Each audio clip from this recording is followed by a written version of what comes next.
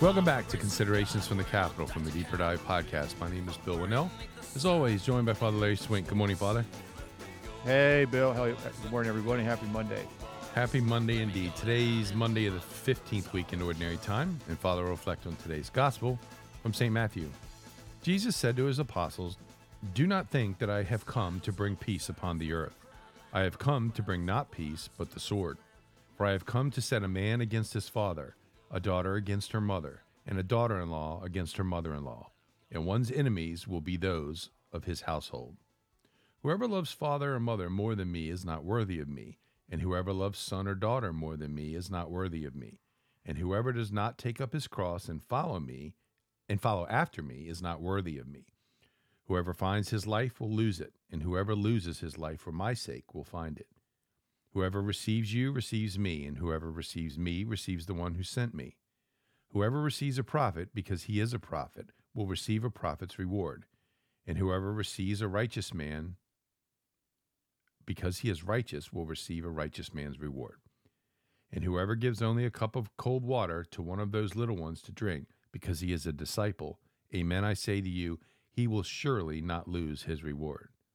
When Jesus finished giving these commands to his 12 disciples, he went away from that place to teach and to preach in their towns. Father. Okay, folks. So one thing that maybe to meditate on today, which is it seems to be a common denominator with many Catholic families, is our Lord talks about he didn't come to bring peace, but the sword.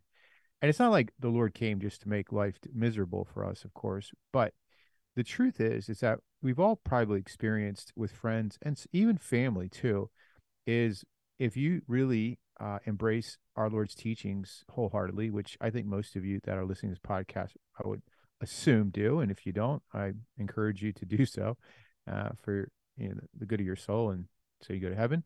But most of you, I think, really do love the church's teachings, but you've experienced like a division probably in your families, right? I find, and it really can be a very painful experience. I've experienced that in my own family. I won't with a particular sibling, and it's really tough, because I'm a priest, and this particular sibling is not with the church, and I pray for him every day, and he's a good man, and I just think that something happened, but looks at the church and its teachings as a threat, and so it creates a sort of an environment of antagonism, right? And especially if like someone, if they're living in a alternative lifestyle, or they're I don't know, they've bought into some other Christian sect that's not Catholic, that talks against the Catholic faith, or they're just become atheists. I mean, that can happen. They're going to find, like, if you bring up prayer and the faith and all this, there's an anger that sort of boils up in them, and they just don't want to hear it. And I think too is like we have to take consolation that our Lord said this would happen, but we can't give up and just sort of like whatever. I mean, this is where we have to take up our cross and whatever sufferings that God permits us to do and offer it for that particular person, that we're at division with, and I really do believe that this gospel with the cross and that particular paragraph are really meant to be there for a reason. Is the greatest thing that we could do for someone who won't listen to us is offer up our pain and suffering for them. And I just kind of witnessed here. I remember once I was just complaining to my sister about my aches and pains and all this other stuff, and she's like, "Why don't you pray for so and so?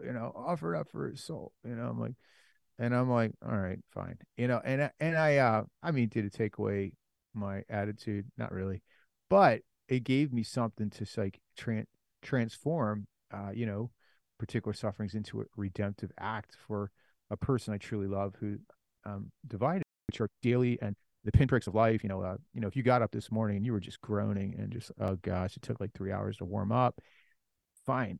This is a great opportunity to pray for that person that we're divided, so that one day, we'll be united in paradise. And that's the whole thing. It doesn't, there's no, the bad news doesn't happen till the very end, and so we got a whole life to work on this and to mend these relationships. And sometimes just talking it out doesn't work, or sending a YouTube video about the faith is just going to be rejected. But no one can see your silent sufferings and how you're offering for them. And that could be the ticket for the person to come back to Christ. And once again, that you'll be friends and not enemies. So, anyway, folks, today offer up your pinpricks for that person in your family or your friend that's intact, has been sort of divided from you, and you feel like you're at war, right? And so our Lord says war would happen, but persevere. God bless.